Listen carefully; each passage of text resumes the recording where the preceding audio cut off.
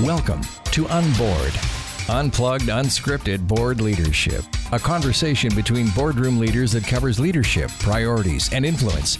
Now, here's Brian Hayward. Pleased to be with Deborah Rosati today, who's involved with Women Get On Board, which I'm sure we will get into.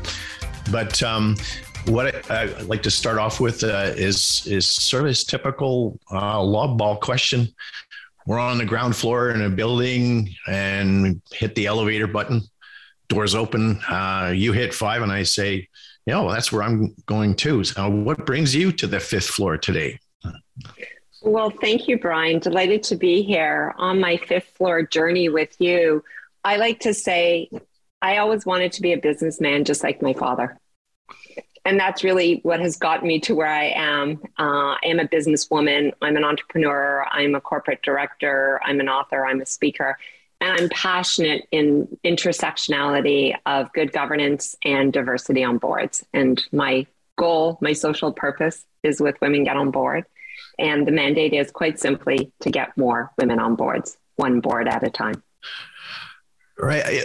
Ironically, this is kind of where we veer off of the doors open on the 4th floor, because you just said something. Is there something about your father that because you mentioned right off the hop, and it's kind of intriguing. I might have thought, there was this woman that was a mentor. That was there something about how your father was entrepreneurial that sort of sparked your thinking. Yes. Well, my father was a Dutch immigrant. He came to Canada when he was 14 years old and only spoke Dutch. And so to make it in life, he really was a self-starter. He was a, entrepreneur in everything that he did. He went into the newspaper industry. So growing up, I would just see my dad going out every day, being very important, very dressed up and giving back to community. And I thought, I want to do what he does, whatever that might be. So he was an inspiration to me early on, just being in business. And he really has been no longer with me, but has always been a mentor, a supporter, a champion. He didn't look at me as, hey, your daughter, you go this way. He's like, hey, you're young, you're vibrant. I came to Canada for land of opportunity. You can do whatever you want. And so I would say for me, I never really thought of it, hey, he's a man. I just thought of it, hey, he happens to be doing very well out in the community. And I really liked his passion for doing well and doing good. So entrepreneurialism is in essence part of how you came at this. What's been your most interesting entrepreneurial experience? Oh, where do I start? Delivering newspapers at 10 years old. I would say for me, I've been involved in a lot of startups over the years and being more on an advisory CFO capacity investor.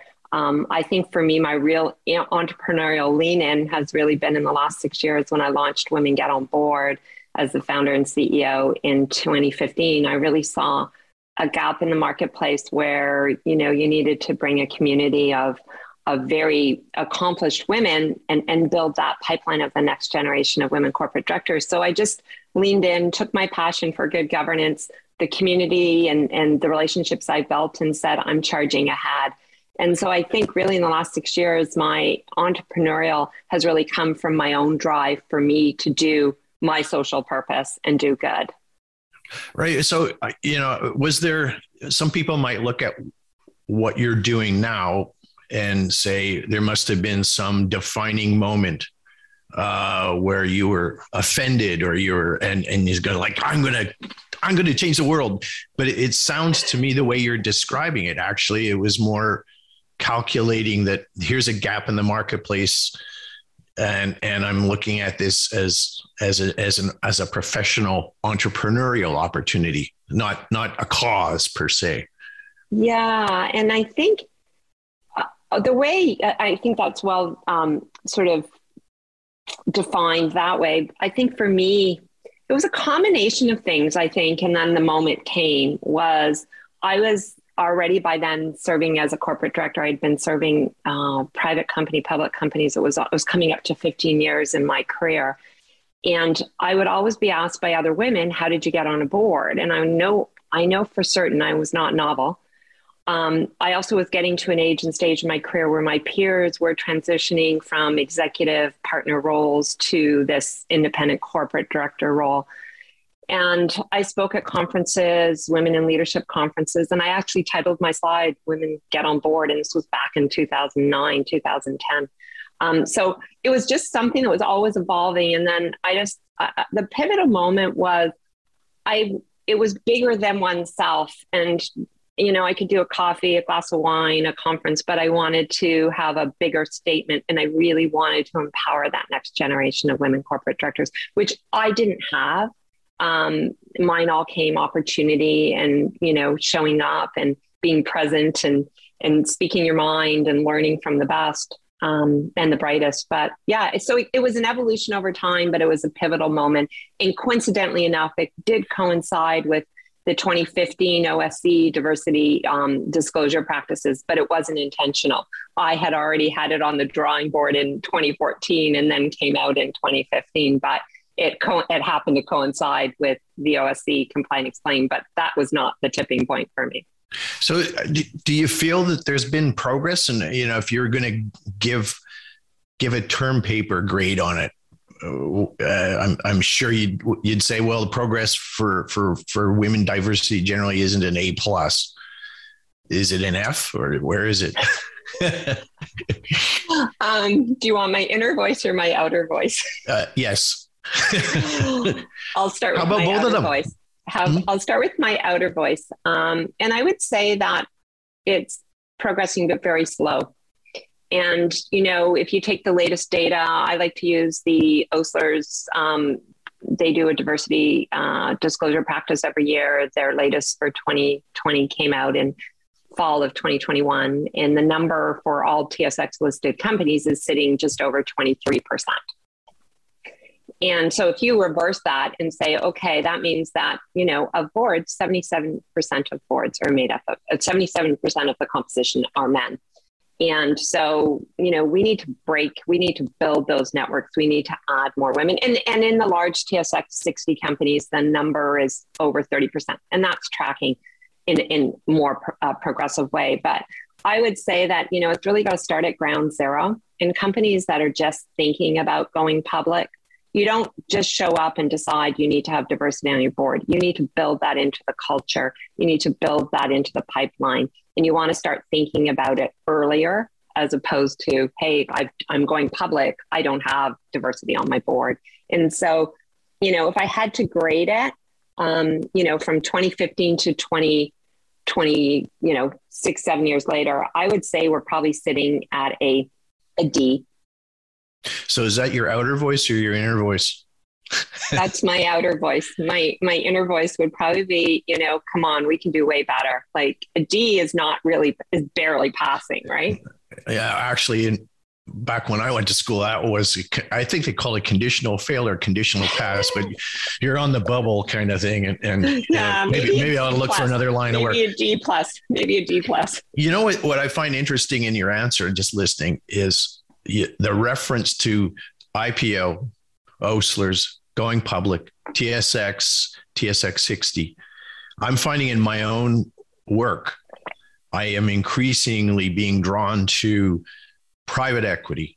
I'm being increasingly drawn to mid-stage companies as we move increasingly to a service economy, professional gig economy. The capital markets, I guess they've got business television networks that are, and they've got content requirements. But you're going to look at the grand sweep of enterprise generally. I find myself asking the question, maybe because of the bathwater I float around in, is that really relevant? And is that the face of business today? Is it the face of business in the future?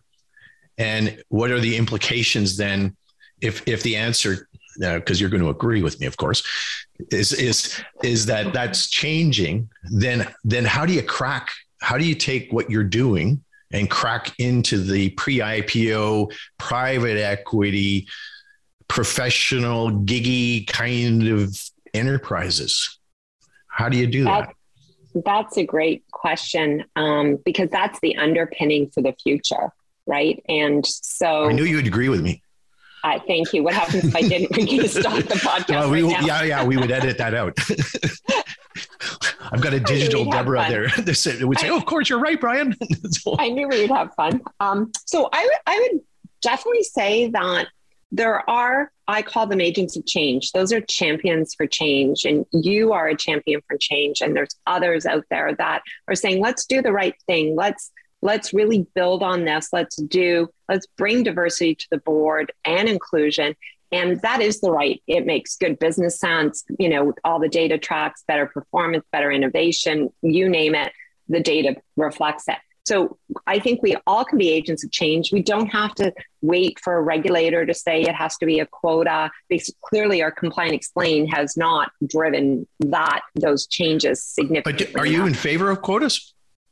No, I'm not. I'm not in favor of quotas, because to me, I think it should be the, the market forces creating that. And so where I was going with agents of change, if you have more individuals that are champions for change that can bring it into the culture and it's not forced by a quota or otherwise, then you'll have more change happening. And there are some great examples out there of companies that are making change, that are bringing it as part of it's not a quota, it's part of their diversity practices, their diversity disclosure, but they're doing it because it's the right thing to be doing. Yeah. And my observation would be on the front is there's a bunch of people that are, there was greenwashing with the environment movement. And I don't know if there's even a term diversity washing where. And what? I think I've heard something the other day and I'm trying to think of, diversity. Maybe we'll just come with a new term. We'll call it diversity washing for the sake of it. There's a gentleman I did a podcast with from South Africa. He came up with a term that I liked, and I mentioned it a couple of times, and people react to it. And it's a tick box governance. Ooh, okay, well, it would be in that category if you had quotas and target, like the quotas would. And around the world, we go globally. I mean, Norway was the first country to bring quotas in to have 40% of boards publicly listed companies have women on their board. But, in Canada, I mean, now you look down in the US and you've got NASDAQ, right? Basically saying, you need to have a certain percentage. And if not, you might be delisted with the number of women, diversity on the board. And that, I think, I know you would probably know, you follow the trends as well, Brian. I think that has or is in front of SEC for approval right now. Yeah. Yeah. It's the private equity. And then the small, medium-sized business as well. I've been on some boards where, they're not slouches of companies. They've got several hundred employees and they're growing, and the board is composed of, 5 people or 7. And then if you look at it and those people are there in part because they have some really incredible sort of almost apprenticeship kind of skill. And then so when you overlay on the concepts and ideas of term limits and that kind of thing, it starts to break apart. And so the other thing is just sort of, these are thought experiments. And I was before we started, I was contemplating sort of things that bounced around in my head. I was on the board of one of the national health associations, to put it that way, Arthritis Society. Okay. And we had a meeting and there were scientists that were also on the board. And somebody came in one meeting, and one of the scientists and said, we think we might have a breakthrough here. We might actually have a cure for arthritis. And I actually went, wow. And I put my hand up and I said, what does that mean for this organization? Because that's our purpose. And so my question, when I was thinking about you, I was going,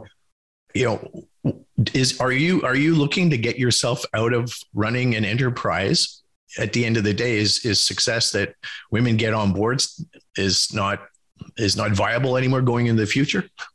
Oh, that would be a dream come true, because the advocacy is, again, to get one more woman on a board, one board at a time. And so, but then I think it has an ongoing element. So if we get the numbers, we get to 40% or gender parity, wherever we get to, there's the ongoing community that we've created with Women Get on Board. And Brian, as you know, we're very grateful to have you speak this year, sorry. In May of this year, you came and spoke. We have a speaker series, and you spoke, on Fireside Chat, you and Scott Baldwin, and it was on your book, The Great Chair.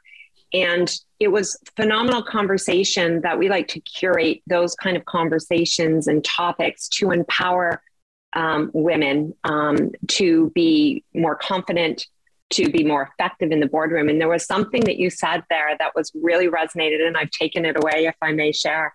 Oh, absolutely. I'm old enough now that I can't remember what I said. So please. So it resonated because I do a lot of programming. We have a mentorship program. We've got a Getting Board Ready program that we collaborate with LHH on. There was something you said is that, to lean in your leadership roles from a governance perspective.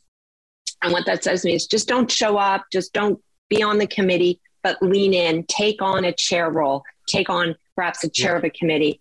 And, if the opportunity comes, why wouldn't you chair the board? And it resonated with me because you articulated that so well.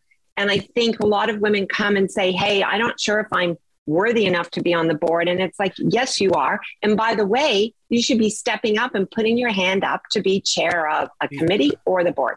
Yeah, I don't recall saying that, but it's how I feel because I think it's to some extent what in my experience, and it's always really dangerous to generalize, but sometimes it's like the women I've seen on boards they've got a finish line. It's like running a marathon, and they bust through that yellow tape and they're there. And I'm going, oh no, that's just the start line. Okay. That's the start line. Because now you're there, you've got, you need to, and put your hand up and say, I'd like to do this.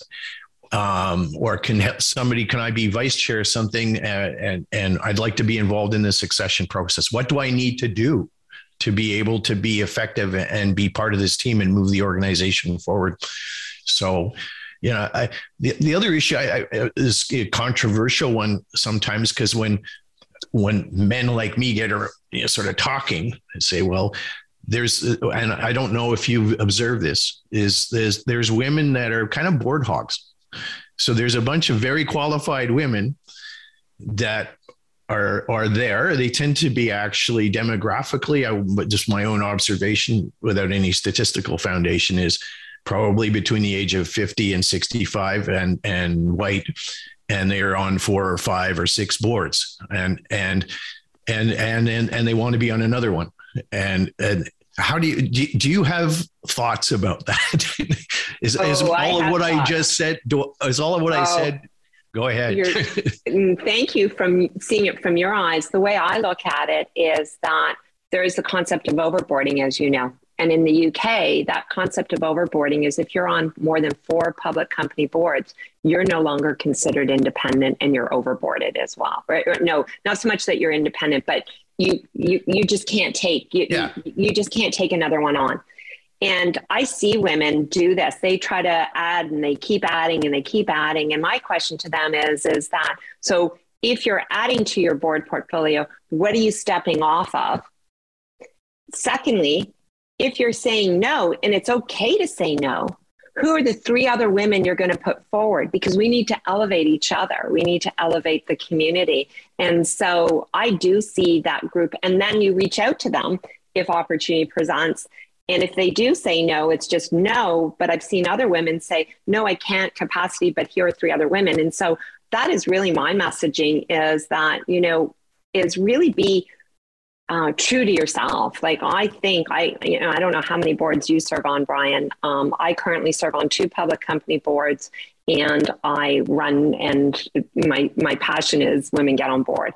And so I have no further capacity beyond any other public company board at this time. And I've managed that for the last few years. But the amount of time that you have to lean in, as you know, and you might be going through a transition, you might be going through a succession planning, it's a multitude of things. And the last thing you want to do is be a board member that's not available for the company. And I just had a conversation with the chair of a nominating corporate governance committee.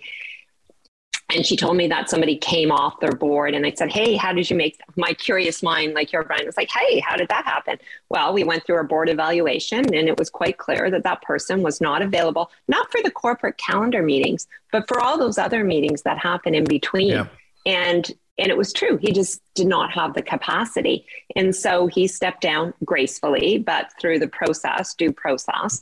And I think you just have to be honest to yourself are you getting on that board to check the box that you're on another board, or does it align with your passion and your purpose, and where you are? Or maybe rather than diluting and having being on a multitude of boards, why don't you focus on one or two of them and take on real leadership roles? Yeah, part of it, and this is a self-serving kind of statement, but I do feel that directors are underpaid in Canada, at least, and especially, you can look at listed companies, to go back to that universe, and say, okay, that they're fairly paid or maybe even overpaid. But when you're looking at the startup world or the mid-size enterprise, where the founder's still involved and basically will have an attitude that, I don't really want this board because they're expensive. It cost me, to have 5 directors and paid $50,000. That's $250,000 that I can actually avoid. And I got to where I am without that board. So why do I need it? But I think the corollary to all of that is that for people that have chosen to be professional directors and maybe got a designation and et cetera, to say, well, congratulations, you're a director. We pay $15,000 a year. The natural outcome is going to be, well, I guess I can do that, but I'd like to be on 3 or 4 of those, or 5, because now it becomes a critical mass. And how do we deal with the challenge of the valuing governance? I find myself asking myself that, because days when I'm spinning my wheels, I go, am I just talking to me, the big echo chamber here? So, do you ever have those moments? Oh, many times. So I kind of put some rigor, I don't want to say rules, but some guidelines, because I get asked that question a lot by women. We work closely with companies. We have a board shortlist service that we provide, and working closely. One recently was with the not the founder, because it was a new CEO that came in, and he was trying to change the board out, and it was a publicly listed company, leaving names out, and the other board member, and it was not a diverse board. And so the change was trying to create a diverse board, but at the same time, they weren't prepared. And they, in my opinion, if you're asking opinions, they were overpaid for what they were doing based on benchmarking. And they weren't prepared to bring another board member in because they didn't want to reduce their board fees. And so are they acting, here's my question back to you, are they acting in the best interest of the company? Or are they acting in the best interest of themselves? Well, I think that's where it's fascinating, having been on boards and chairing them, and the whole issue of director compensation. Fundamentally, we're all conflicted, especially if you're a chair of the board. How do you even recuse yourself out of being you? and so I have my own, I suppose, gut feel on what's fair or not. I see people on public companies that I go, give me a break. There's just no way that person should be paid what they are, especially because for larger public companies where the money's really sizable, there's so many guardrails around in terms of advisors and committees and processes that, the real expertise. I was talking to somebody who's actually on the board of one of the big banks, And I said, I'm not sure I'd want to be on there, except they get paid a lot. You guys get paid a lot. Oh, yeah. He says, yeah. He said, and I said, it's also boring. He said, well, yeah, except for the times when we actually start talking about the global economy, then it's interesting. But he said, that's so mostly it's just, we sit and listen to reports. And so, I think it's a balance. And so to your point on governance and directors' compensation, I chair a nominating corporate governance, and we're just going through, and interesting enough, when I joined that board, when you talk about put your hand up, joined it last December, they were just forming a nominating corporate governance committee. And I put my hand up and I said, by the way, that's the one I want to chair. I felt competent to do it. I felt confident to do it. And I thought, I'm going to take this one on. So it has been an evolution to build out the governance practices. And the company is CSE listed, and someday, hopefully, uplisting. So get those governance foundational pieces. And so one of the things that we had to, under a nominating corporate governance committee mandate, is to review the director's comp. And so, rather than kind of putting your finger up in the air and say, that feels good, that feels right. And again, you're conflicted as a director to kind of say, no, I think I'm worth more. You go through an evaluation process, and you can use external advisors. There's lots of benchmarking out there. But that you put due process in place so that, to me, where I would feel comfortable was to say that we undertook a process and we believe it's fair and reasonable relative to our peers, to the industry, et cetera, et cetera. What I would have a hard time doing is approving something that I didn't have any data or any benchmarking against, because I do not want to, as chair of a nominating corporate governance committee, have my name withheld because I'm getting paid too much as a director. Yeah. Yeah. But, even the advisors are conflicted, because I've seen it where, if I'm dealing with XYZ advisor and they come in, they say, well, Deborah, you're actually, I think you're quite fairly paid. As a matter of fact, maybe overpaid. But then there's ABC advisors say, "Oh, Deborah, you're pretty good." we want to hear that report. Thank you. Yeah, and now we're going to do the next iteration where we're going to review comp 1 year from now. Guess who you're going to hire? It's marketing by those. Yeah, so we can't get away from it. And the reason I sort of poke at this stuff a bit is because, again, if the future is much more PE and the benchmarking sort of is less relevant, then and you want quality directors that they, you don't want overboarding for the purposes of bulking up 4 times 15 or something like that. We kind of need to get at this and have a conversation about value add. What I do in part, because I've given a couple of talks on why should you have a board. And I said, well, I was for several years, I was on the Business Development Bank of Canada, BDC's risk committee. And one of the things that actually we would look at in terms of approving a loan or not is whether there was a board.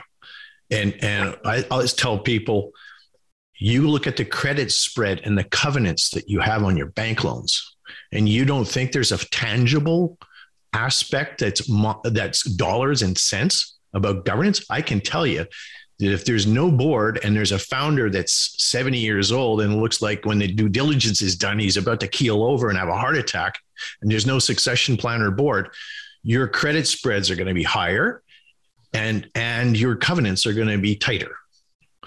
Bottom, full stop. And that's why you should be measuring what value you get out of boards. But anyway, I'm on my soapbox. I love it. Well, we said we'd have ongoing. And so for me, if I step back, one of my, what I bring to the table, value add, is I see there's 2 elements of value add as a director. There's your fiduciary. So fiduciary, duty of care, loyalty, all of those fiduciaries. And then you have your really unique skills of what you really, your essence of who you are and how you And those aren't taught, those aren't, you don't go to ICD and get those skills, those value add. Those are what you bring. And so when I think of, when you're asking me about, we're in an elevator, and I always talk about my elevator pitch. When I'm defining myself to the world from a director perspective, I like to say, if we were only going to the first floor, Brian, if we were going back on that elevator, I would say that I have entrepreneurial, financial, and governance experience in high growth transformational companies in technology, retail, consumer, and life science sector. Period. So now we're going to go to the top of a New World Trade Center, and you've got a really long elevator. I'm always interested in people's stories, transformational. What if you had a defining moment that you think, wow, that was wild, and that was my moment of transformational governance? What would that be? We all have them. That's a good question. I would say transformational was, I joined a board. It just went public in 2017. It was in the cannabis sector. The company was called MedRelief. And I came in, and they brought in 4 new board members at the time. And we were sort of like, okay, I'll chair audit committee. You chair this committee. And we just came together. And within 14 months, because the industry was evolving, it still hadn't been legislated. And I was leaning in, and I can tell you, there weren't a lot of people. So transformation means emerging industries, emerging companies. We came in, and also it was a public company. We had to report as a public company. So in that, within 14 months, the company got acquired for $3.2 billion. And it was transformational, I would say, for me, in the sense of leaned in, got in there, worked closely with my board colleagues, and the timing was right. And then we went into a special committee, of course, and, the chair of the board, and I still remember this because I think I have pivotal moments. He said, okay, we're all going to lean in on the special committee, and Deborah, you're going to lean in on the due diligence. Didn't mean I was going to be doing the due diligence, but as you know, when you're in these transactions, you've got every advisor around the table. And so, he really empowered me and said, okay, you're going to lean in here, and the other person is going to lean in here. And so we just leaned in and made it happen. And there was a lot of ups and downs. And I really feel that was transformational because it brought the company from just going public to creating this huge value and following it right through to, and all the things that can happen on the 11th hour, to right to the shareholder meeting that approved the transaction. Saw it from beginning to end. And in that period, we had, money was just coming. We had secondary offerings, bought deals. Within that time period, we probably raised, another $200 to $300 million. And then that transaction, that was transformational, not only from a governance perspective, but also from a value creation. Yeah. And I think that's where somehow is, because I would say we're both in this universe of governance professionals, even though we're not faculty of Rotman. But I think the value of governance is we as people in that bathtub don't do a good job of articulating. And I guess it's self-serving to say, what I do is really important. But I look at, I'm involved in a not-for-profit where we just went through a bit of angst on whether or not we should have what was our policy on vaccination. And I actually just put my hand up and said, and I was kind of the only person articulating was say, one death is too many. And that became the mantra that drove some, a policy being developed. Because I said, I don't want to be on a board where somebody died unnecessarily. So one death is too. I think you do. I think you do have to put stakes in the ground and lean in. I use that. And I go learn up too, because you may not know everything. And so, when I do join a board, when I am evaluating, am I the right fit? Are they the right fit for me? What are my contributions? Culture is such a big element of it. They can have the best strategy. But I feel for me positioned is small to mid-size as well, where, not necessarily all the governance has been defined, that you can lean in and add value in ways that you're creating and forming, and in my particular case, it happens to be emerging industries. I'm in a blockchain technology board that I joined last year too. So I think there's an element of risk, but then you can then marry up good governance practices, but you don't want to be governance heavy, because I'm not coming at it from an academic perspective. I'm coming at it as a practitioner, as a serving board director. Yeah, you've actually stated it way better than I was putting it forward. You're not coming at this thing from the point of view of ticking back to my South African friend, checkbox governance. It's not that way at all. And the last thing you want to do is show up and they're like, ugh, there's that governance talk again. And so you're very mindful of where you want to go, but you've got to time it and prioritize it and collaborate and not come across that you're this governance, guru and, thou shalt do. It has to have a balance and it has to be prioritized. Yeah. And it permeates everything. I just was involved in moderating something on the governance of law enforcement. We did not have huge audience per se. The conversation was fascinating and because it speaks to what we all do every day, public safety. And do I feel like if my kids go outside, are they, do I have to worry about what's going on the street and et cetera? And it fundamentally at the end of the day, it gets televised as defund the police or do this but really, at the end of the day, it's not even money. It's about funding the police or not funding the police. It's more, how do we actually organize ourselves and make sure that we're actually making high quality decisions that, yes, they're going to be wrong sometimes because we're just human beings. So, well, Deborah, always, I love your stuff. I come at diversity maybe from a different point of view. You surprised me more that it was an entrepreneurial opportunity. I look at it as just common sense business because, and organizational development. The guy that was my best man is a VP of HR. 25 years ago, we were sitting there saying, in the 2020 decade, there's going to be demographic problems. And there's going to be a dearth of individuals, talent. And you see that with unemployment rates generally today. And there's this pool of individuals that we need to engage with and make sure that they're fully engaged and motivated. And that is diversity from a point of view of practical business, not social do-gooding. I say at the end of the day, it's a business imperative. It's just the right thing to do. And I think the entrepreneurial opportunity really married up with my passion for governance and the two intersecting, coming together. And it wasn't one thing that I said, hey, when I grow up, this is what I want to do. It just evolved and it felt right. And I had such a supportive community to build and grow and continue to, flourish and leverage and collaborate with, governance. I'm going to call you a governance practitioner. Geek. Geek. Well, we all are, right? And I know who our friends are. But,